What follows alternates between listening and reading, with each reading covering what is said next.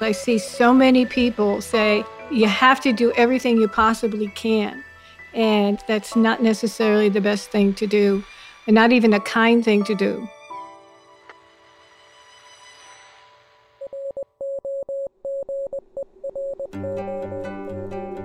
Hi, I'm Bobby. I'm a certified caregiving consultant and a certified caregiving educator. And I was a caregiver for my father-in-law, Roger, which inspired me to do this work that I do now in supporting other caregivers. And I'm her husband, Mike, and I'm a certified caregiver advocate. And this is Roger That, the podcast dedicated to guiding you through the heavy haze of dementia. Here we focus on the caregiver, offer some practical insights, and share some emotional support. And maybe even share a laugh or two along the way, and we all know that laughing is, in fact, the best medicine. And don't forget the wine, Mike. Nope, can never forget the wine. So, caring for Roger, we definitely dealt with the healthcare system a great deal. Several different doctors, several different morbidities, as they're called, different diseases. So we had a great deal to deal with, and I wish at that time I had known Margaret Fitzpatrick and had benefit of her wonderful book. Yes, her book is called Getting the Best Care, and we certainly could have used that dealing with the myriad of doctors that we had to deal with because my dad had a whole menu of health issues. So Margaret cared for both of her parents as they aged into their 90s. And through that experience, learned the importance of establishing individual healthcare goals that reflect her values. She's a busy speaker on these issues and consults with private clients to help them to negotiate the healthcare system. Please welcome Margaret Fitzpatrick. Hi, Margaret. Hi. Thanks for having me, Mike and Bobby. I can't tell you how helpful it was to go through your book and see the resources that you've put out there for so many people. There are a number of the issues in there, really spoke to me. One of the things that I did in preparing to care for Mike's dad, once I realized it was a lot bigger than I ever thought it was going to be, was to go and get some education as a medical assistant, not because I ever wanted to work in that profession, but simply because I wanted to be able to speak to doctors and nurses and even psychiatrists in a way that I would be able to understand what they were saying to me, and they would understand that I kind of knew what I was talking about. And that seemed to help. I had a number of them ask if I was a nurse, and I certainly don't claim to have had that expertise, but it definitely helped to have some kind of preparation because a person can really get lost in trying to deal with these issues. Oh, yeah. So thank you for sharing, and thank you for putting that information out there. Yeah, it's something that I see families struggling with every day in the hospital. Right now in the hospital, I am a nurse anesthetist, so I'm giving anesthesia in the operating room every day. And all too often it's for patients over the age of 70, 75, 80 with multiple medical problems. And they're just kind of on a downward spiral, and family doesn't know what to do. So they keep bringing them back to the hospital, and they keep getting worse. So it's really something that people struggle with, how to have, as you said, the rational relationship with healthcare as they age, because it's different as you age than it is when you're in your 20s, 30s, and 40s. Right. It can be a little frightening for us as they age. I turned 70 this year, and although most people say, "Oh my, you look great," or "You're very healthy," I understand enough to make me almost fearful. If I have to go into the hospital and there's going to be anesthesia, I'm a little worried about how that might affect my cognitive ability coming out of there. And I've tried to let my family know that this could be a concern. But I know there might be a circumstance where it has to happen, but it still scares me a little bit. And I pretty much made it clear to my personal doctor that she and I work together, but basically she works for me. And we're a team in this, and she's very understanding with that. So that's helpful to me. But an issue that you mentioned in your book is the multiple medications that older people take. And that's kind of frightening to me too. So maybe we can talk about that a little bit. Sure, absolutely. And I think you're right to be cautious. I wrote the book so that people hopefully wouldn't have to be fearful, because if, operating from a standpoint, anytime that you're dealing with things from a standpoint of fear, you're more likely to make bad decisions and do things that you regret later. But if you can be cautious and know what the risks are, and most importantly, know what your viewpoint is, what are your goals, what are your priorities, then you feel that you're coming into it in a more empowered way, rather than feeling like you're just at the mercy of whatever doctor or nurse is handing you or suggesting for you. And one of those important issues is medication. I see patients who are on 10, 12, 14 different medications. And one problem is that they keep getting new medications added every time they come into the hospital, and no one has reassessed whether or not they should still be taking them. And so it's important, even though our visits with our physicians are all too brief because they're so stressed for time, it's important to say, hey, let's take a look at this list of meds that I'm taking, or that my dad or my grandma or whomever that we're dealing with on a daily basis, and tell me if there's anything we don't absolutely need. One category of medications that's common for people to continue taking as they age are what's called the statins, the medications for high cholesterol, Right.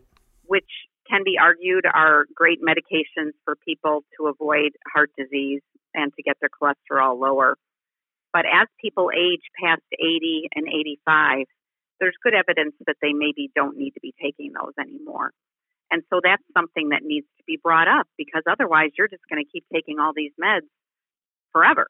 And they are likely to cause, as you age, especially for people of very advanced age, more problems than they help you with. It's funny you should mention the statins, because Bobby and our doctor, recently had a debate about that. Well, two of them. I had a checkup about 6 months ago, and the doctor mentioned that my cholesterol was a bit high. Well, she didn't mention it during the exam. I had the blood test, and a couple of days later, I got a phone call from the nurse saying the doctor's prescribed a new medication for you. And I said, "What is it?" Oh. And I was told it was a statin.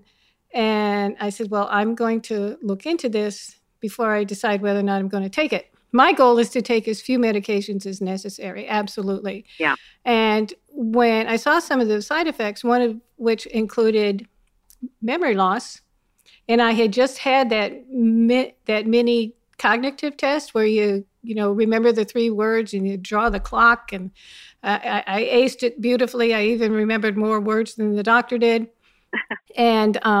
And then I saw that in Caucasian and some Asian women, it's been known to cause type 2 diabetes. And I said, "Oh, no, I'm not taking this. Based on cholesterol being a little bit high, I'm not taking it." So I went online and I explained myself, and the prescription was canceled. And a couple of days ago, I had to go in for a checkup to get my blood pressure medication renewed. And we had this discussion again, about chances are in the next 10 to 15 years with cholesterol rising, I could be a candidate for a heart attack. And I said to her, "Doctor, I'm 70. I'm going to die from something. I do not want to die from dementia caused by my medication. I do not want to die from type 2 diabetes that was caused by my medication." And she said, "Okay, we will revisit this in another 6 months. But I wish all of my patients were as self-aware as you are." Yeah. Although that's very nice for her to have that viewpoint. So often they're so stressed for time that it just becomes an annoyance when patients come back with questions or a reason why they don't want to follow the recommendation. But I think you were so smart to do that research and not just rely on one or two, posts on the internet, but to really look specifically, because for marginally high cholesterol, for cholesterol that's not, an alarm, it's interesting that we prescribe something rather than sit down and say, "Let's look at your diet and how much exercise are you getting?" Because doctors are convinced that Americans won't change behavior as much as they are willing to put a pill in their mouth. Well, the doctor has even said to me, I'm healthier than 90% of people in my age group. So just automatically take a medication because it's something prescribed for somebody who's 65 or older or has, like you said, marginal issues. And so she said, Bobby, you've made yourself loud and clear. Huh, I know that, Bobby. Oh, very good. Well, that's great. That's what's needed. Everyone should make themselves loud and clear. This is your life. Exactly. You know, and too often people feel they're being rude or they don't want to make their doctors upset or they don't want to make them disappointed. That in surveys is a big problem, that families and patients will go along even though they're thinking they would prefer not to have a test or a treatment specifically in advanced cancer patients, but they do it because they don't want to disappoint their physicians. Well, Michael always had the idea of these hands are blessed by God, and who am I to question the doctor? And I said, no. He's a mechanic. Right. And who's going to be living with the results of those decisions? It's going to be you and your family. So, yeah, it's something we have to take very seriously, which requires us to take responsibility. And that's a whole nother aspect of this. Yes. One of the things in your book that I found particularly interesting was your discussion on the healthcare conveyor belt. Yes. Would you explain to our listeners? Oh, my goodness. Yes. This is something that my colleagues in the hospital are constantly hearing from me as we're preparing a patient in their 80s to have yet the third surgery that they've had in 2 years. And each time we see the patient is a little bit worse off. And that's often with people, especially people of very advanced age, they continue going to the doctor and they go to specialists and they're referred for tests. And the tests very frequently, if you're 80 or 85 or 90 years old, tests are not going to come back normal. And then we put you on this conveyor belt of tests to see whether or not that first test was accurate. And then maybe there's a biopsy ordered. And before you know it, you're having complications from the testing and the procedures, and you're not really improving the person's health. And no one's stopping to question, why are we doing this? And it's very similar with the medication issue. You have to stop and say, is this appropriate at my time in life with my health problems? I understand this might be beneficial to some people, but specifically to me, is this going to benefit me? Because we put you on the conveyor belt and we'll run you through a million tests and procedures. There's no end to the things we can do to you. But whether or not they're going to benefit you specifically, that's what you need to find out before you agree to having any test or procedure or taking any medication.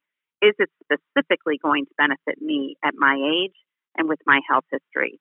And we spent so many years, so many generations trying to do our best to keep people alive because their medications weren't available and the operations weren't understood. And that we're still stuck in that mode. And well, I am all for keeping people living as long as humanly possible if that's what the person's priority is. Right. The problem is we're working against ourselves. Because what research shows, and what I see every day in the hospital just anecdotally, is as people age, the more we're doing to them, the worse off they are. The more that's spent on your health care as you age past 70 and 80 years old, the lower your quality of life is and the more complications. See, that's the point I was trying to make, and you said it so much better. It's not that I didn't want people to stay alive. It's that this system kind of works against us anymore. Yes, we're working against the goal. And too often when I'm trying to give people the realistic viewpoint, for instance, when people, I just had this yesterday actually, responding to an emergency code in the hospital. And most cases, the people are over the age of 70 and they have multiple medical problems. They have kidney failure, diabetes, congestive heart failure, cancer. And we're doing the emergency code. That is the chest compressions. I'm putting in a breathing tube. You know, we're shocking the heart and starting people on powerful medications to keep their blood pressure up in the hope of gaining one more day of life. And I try and let their families know that just statistically, that patient who's over the age of 70, who has multiple medical problems, and who has a cardiac arrest in the hospital, has about less than a 2% chance of leaving that hospital alive. Do you think that some of that comes from all of these wonderful medical shows on TV where we see people being... Absolutely. I talk about that all the time. It makes for compelling TV drama, but in reality, it just makes for suffering and agony for the family. I don't think people realize that they can actually break your ribs doing CPR. Well, and people say that, but honestly, if you say to me, if you're going to live 10 more years, but we're going to have to break your ribs, I'd be like, okay, go ahead and break my ribs. Right. If my life is going to be good for those 10 years. But if you're talking about just kind of flogging this patient with everything we have, and we're going to do it 2, 3, 4 times in the next 2 or 3 days, because that's what happens. They continue to code. Mm. And then we're going to all realize, okay, now we can't get the heart rate back. We keep doing it until we just can't get the heart rate back. And that's when everyone knows, okay, now this patient has died. Well, then does the breaking of the ribs and all of this make sense? If we're at the end, we're going to go through 2, 3 days of this and the person's going to die, Yeah, that's a horrible way to go. It's very alarming. It's very upsetting. And people in the hospital, doctors and nurses get frustrated with families because they roll their eyes and say, oh, the family wants, us to do everything. They want everything done. And I say, well, of course they do, because we needed to have this conversation with this family and this patient 5 years ago, 2 years ago, and every time they come into the hospital to say, if there's an emergency, if something happens and your heart and your breathing is not sustaining your life, what do you want us to do? Because here's the odds that we're going to be successful with that. And as time goes on, the odds will get less and less, and they'll be used to this conversation so that when they're 90 years old and have congestive heart failure, dementia, and everything else, the family knows, no, when they come into the hospital because of pneumonia, if there's an emergency, please do not code my grandma, because we know from all this patient education, we understand that it's not going to help her. It's just going to cause a lot of upset. But we don't do that advanced preparation for families, as people age. And that's what I'm trying to do with the book, Getting the Best Care, is kind of give that realistic viewpoint that, yes, we can do great things. But as you age and develop more and more medical problems, the more we do for you and to you, you're not going to be better off. So I've always said that this is one of those tough decisions and discussions that need to be had. When do you suggest having this discussion about DNRs and what type of procedures you allow as a medical power of attorney or those type of things? Yeah. People do think, I understand people think of it as kind of an intimidating process. And I think of the DNR and the medical power of attorneys, those are important things to talk about and nail down. But honestly, they're the least important component. The most important thing is the conversations that you have between family members. And so that people know, like I knew as my mother aged, and she lived to be 99, we were very blessed because she always knew who we were. She didn't have that severe dementia. But I knew once she was in her 80s, she made it very clear she did not want to go to the hospital. She wanted to limit her interactions with the healthcare system. So I knew as different things came up, it wasn't a big crisis point for me because we had already discussed what her attitude was. So it wasn't a matter of DNR. It was a matter of, well, we're not going to go to the hospital. So that's not even an issue. Right.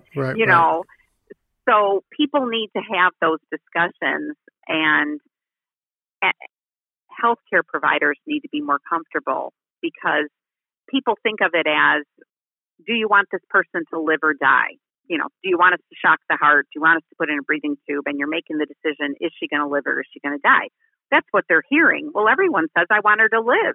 Of course. What we need to say is, we're going to do everything that we can, and we're not going to get the outcome that you're hoping for. I love the way you put that. So do you want to have these last moments together quietly in peace, or do you want it to be in the ICU with people running around? And either way, this person's not coming home with you. Circling back for a moment, we had talked about the medications.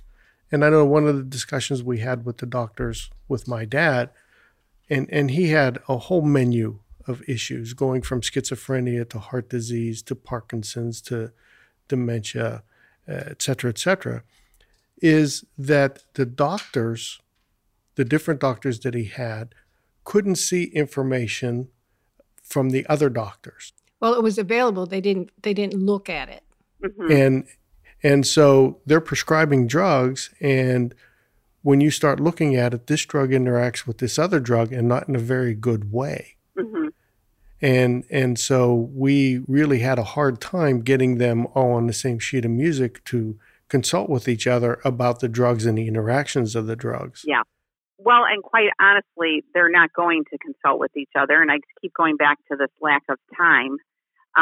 And so it's our responsibility for ourselves or for the people we're caring for to have that list of medications and to show it to each person who is prescribing. Right. And that's what Bobby did. The problem is also, though, really the expert on that are your pharmacists. So if there's a new prescription being given, ask your pharmacist. You know how they always say, do you have any questions as you're picking up your meds? And you say no, because I've got 10 more things to do today and I don't want to stand here. But show your pharmacist that you should be getting all your meds filled at the same pharmacy, and say, right. Do you see any problems? If this were your dad, would you be concerned about anything in this list of medications? Making it personal to that healthcare provider is very effective, because then you might get, well, okay, how old is he? Oh, okay. Well, maybe he doesn't need to take a statin if he has dementia and Parkinson's and all these other things. And honestly, I have seen patients and their family members who have asked me about their list of meds, and they said, we're going crazy. We can't be taking meds all day long. You can go in and say, okay, here's my list of meds, doctor. Pick 4, because I'm not taking more than 4. If that's your priority. Absolutely. You know what I mean? If your priority is to limit the amount of medications that you're taking, then we need to prioritize and tell me, what do I absolutely, in your opinion, have to take? And then I'll decide whether or not I'm going to do that. And what is something like Bobby was talking about with the statin? This is not something that she's at the level where she needs to take this or she's going to die in a month, So let's prioritize this, because we want to take as few medications as possible. And one thing about meds, as people age over 65 and 70, the likelihood that they're going to have an adverse drug reaction increases exponentially with each new medication that's added. And you can even have an adverse drug reaction to a med that you've been taking for 3, 4, 5 years. Mm-hmm. So pharmacists who specialize in the care of older patients say that any new symptom that comes up, you're getting dizzy, whatever it is, you have a lack of appetite, you're having muscle pain. Any new symptom that comes up for someone over the age of 70 should be first viewed as an adverse drug reaction, and rule that out before you start going through a maze of tests and procedures and prescribing new medications to treat that symptom. Very interesting. Very interesting.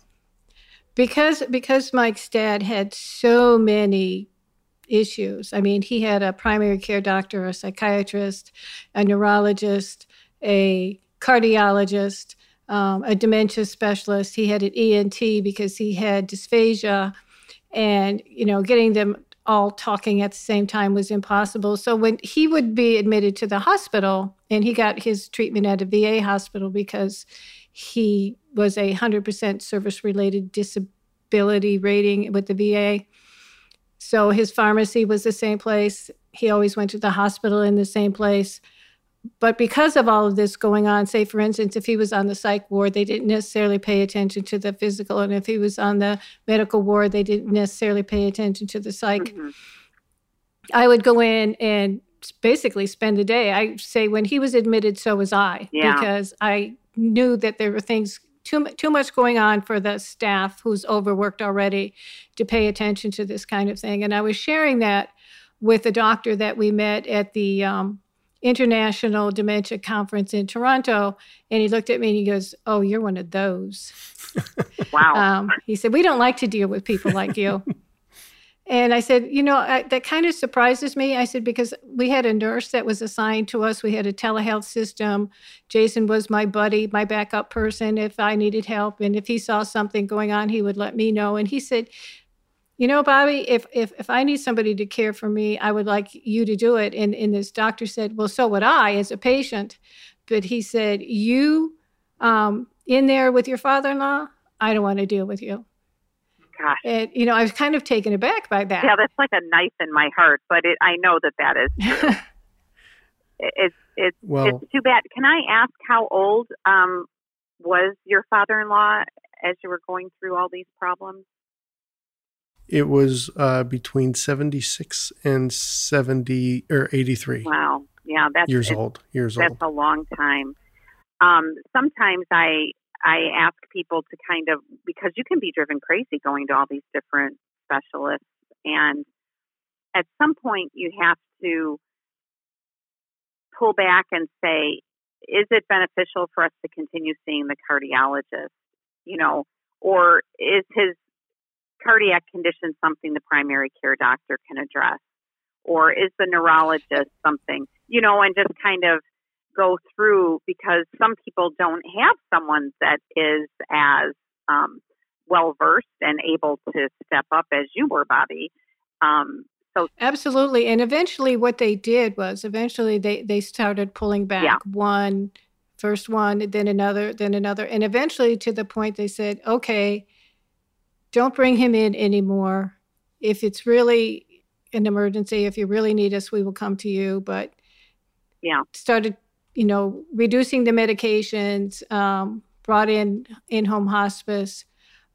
So, yeah. Well, and I would even say eventually, for especially someone who has advanced dementia, which can go on for 3, 4, 5, 6 years.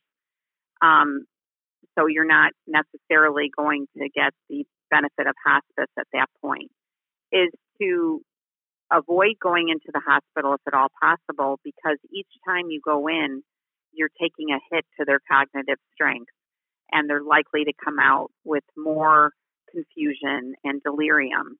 And so you're kind of taking away their mental strength each time you subject them to a hospitalization. And that can be, it's a difficult decision to make. I think this discussion we're having today is so important, because I see so many people say, you have to do everything you possibly can. And as you mentioned earlier, that's not necessarily the best thing to do. Well, let me just say, even a kind thing to do. That do everything that you possibly can. That's like people in the hospital when I arrive at a emergency code, and I'll say, is the family aware that this 90-year-old who has advanced dementia and lung cancer, that we're likely not going to be able to get the result that they're looking for? And the nurses will constantly say the family wants everything done. And my point is, the next question needs to be, everything done in order to what? We have to have a goal that we're working towards when we're taking an activity. So everything done, yes, I want everything done in order for my mother to live the best possible life she can. I want her to be healthy and participating in life, and I want her to come home with us. Well, now, if that's your goal and she's 90 and has dementia and cancer, I'm going to tell you, I'm afraid we're not going to reach that goal. And so Can we do everything we can to keep her comfortable and to prevent her from being injured further? So we have to define everything we can do in order to what? What's the goal? Right. One of the situations that we ran in with Mike's dad, because he had developed dysphagia and all of his food had to be pureed and liquids thickened, that kind of thing. At one point, we were asked about a feeding tube, and we refused that. I talked with his nurse, and he said, it's not going to extend his life any. Yeah, I wish every doctor had that knowledge and that ability to say to families, yes, we could put in a feeding tube. But honestly, according to the American Academy of Geriatricians, people who specialize in the care of older patients, they say that they are not recommending feeding tubes for people with advanced dementia because it actually makes them more sick. It puts them at risk of having bed sores, of having infections, of aspirating into their lungs, which is what we're trying to prevent, which is why people put in the feeding tube, because Right. they say, oh, he can't swallow effectively and he's going to be, choking on things. It happens with feeding tubes also. It just happens in a more insidious way, and they come back in 3 months with pneumonia. And so we end up putting people, we're doing things with the hopes of helping people, and what we're actually do is setting them up for that ride on the conveyor belt. You come in, you've had a stroke, you're having difficulty swallowing, you have dementia, we put in a feeding tube. Now you come back with pneumonia 3 months later. Then you come back 3 months later with a bed sore, and it just goes on and on. Right. So can you give probably what you think is the most important tip for somebody who's caring for someone with dementia about what they need to do in dealing with hospitalization and treatments going forward? What would be the one thing that you want everybody to know? Well, I would want everyone to know that for aging people who have dementia that is past the, mild to moderate phase, we're getting into a phase where that person can no longer make decisions, that less is more in terms of health care. That taking someone, just know that you're going into the hospital with that person who has advanced dementia. That person will develop delirium and will be at a greater risk for falling, will be at a greater risk for becoming combative, even if they're not combative at home. And when you take that person home, you're likely to have never recover how they were before you went into the hospital. So there better be a big payoff to going into the hospital if you're going to risk, your ability to think and make decisions. And they're at such a great risk for developing bed sores and other injuries in the hospital, simply because they're difficult to care for and take a lot of time from the staff. And we just don't have that kind of care, physical care in the hospital anymore. But anytime you're taking someone really with or without dementia, as you age past 70, going into an unfamiliar environment in a weakened state because you're ill, you are at great risk for delirium. And when you have dementia, you're at an even greater risk. And that delirium is a sudden onset of confusion, may not be obvious. It might be, usually it's a quiet delirium where people withdraw. And they may not recover once they go home. They may not have pneumonia anymore, but they may not be that same person that went into the hospital. So keep in mind that less is more very frequently as people age and as they have dementia. Well, Margaret, we certainly thank you for taking the time out of your day to spend some time with us and our listeners. We so appreciate it. Thank you. I really enjoyed speaking with you. I especially thank you. My husband heard what you had to say, and I will make sure that my children listen to this episode. Good. Yeah, it's all about conversations and letting people know what your priorities are and how you want to live every day of your life. It's not about dying. It's about how you want to live. Quality of life. Absolutely. That's a perfect way to end this segment. Thank you, Margaret. Thank you so much. Thank you. It's so important that patients and families understand the dangers of unnecessary treatments. Well, we've certainly experienced that with my dad, especially with all the myriad of medications that he took. And we've touched on a lot of topics today, but in reviewing, let's think about what we talked about. Number one was And she said it at the very end, establish the individual healthcare goals and how important that is, and communicating what those goals are. And everybody should be on the same sheet of music at the same symphony at the same time. Less is more was critical, yes, I think. Yes. And also beware of the conveyor belt. She said, we can put you through test after test after test, and be sure. And maybe, or maybe not. So really question the tests and where they're going with that. And I think another really important thing was talk to the pharmacist and questions about the medications and the interactions, not necessarily the doctor, but talk to your pharmacist. I think that's really, really important. I never thought of it in that context. So that was kind of an aha moment for me. You can find out more information about Margaret on our show website at rogerthat.show. This has been Roger That, and I'm Bobby. And I'm Mike. And we are dedicated to guiding you through the heavy haze of dementia.